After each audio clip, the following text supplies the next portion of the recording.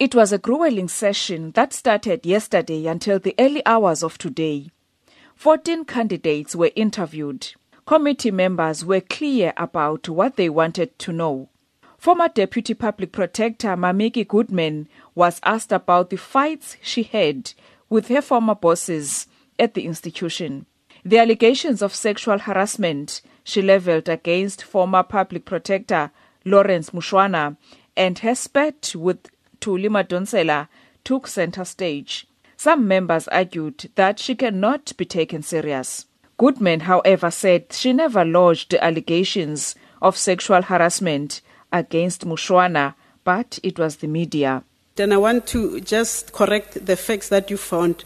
I did not report Mr. Mushwana of sexual harassment. The media did.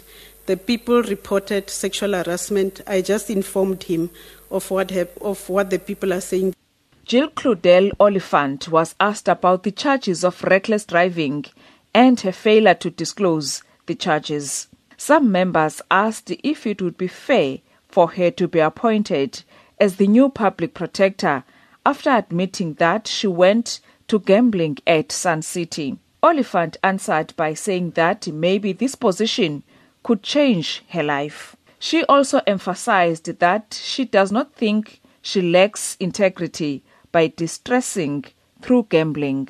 Office of the Public Protector, I would imagine, would be life-changing in you. I would certainly not consider myself as with a lack of integrity or dishonest because I spent 100 or 200 or even 300 rand in a casino at the machine.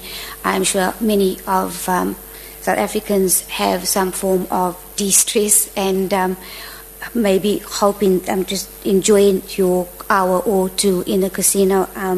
I suppose the Office of Public Protector, that would be life-changing and will be frowned upon. So it would be one stress reliever or form of fun.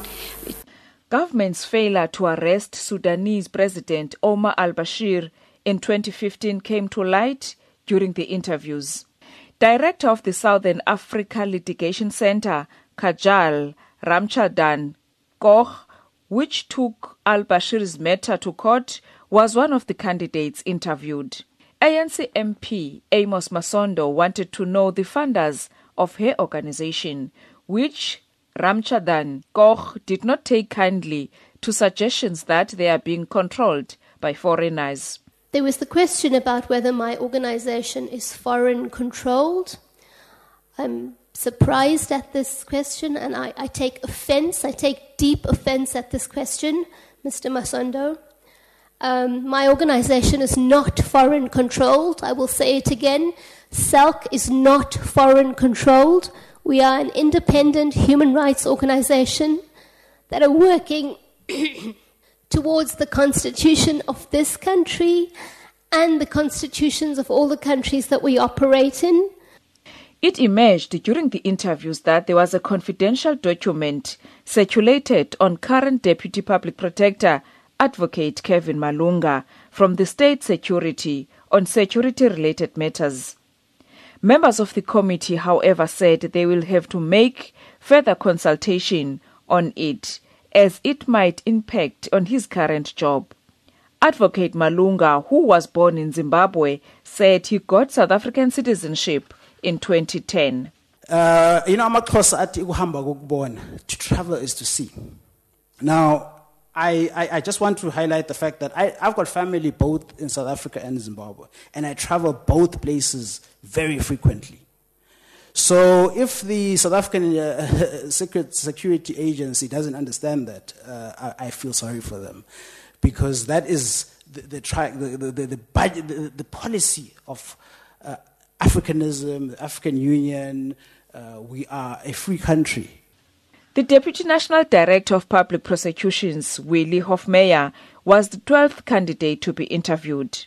Hofmeyr faced tough questions from the committee, ranging from his previous role at the SIU, especially his investigation into security upgrades at the private residence of President Jacob Zuma in Nkandla. He was also questioned about the dropping of charges against President Zuma in 2009 before he became president.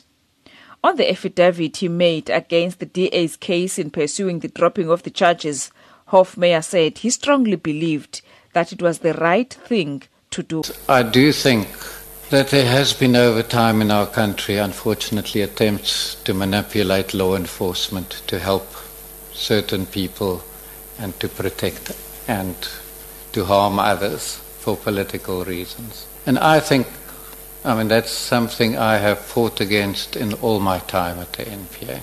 In the beginning, I may have been a little bit naive about some of the things that were going on. But I do think that one has to find a way of sending a very strong message about that. If we say it's not so serious, that has very, very deep consequences. And I can't say that I sleep easily about that. It was a tough decision. I consulted a number of people that I really trusted about my own views there. And I still think that even though it's heavily criticized, that it was the right decision in the circumstances to make. The committee is expected to submit its report to the National Assembly by the end of August. Lula Mamatya in Parliament.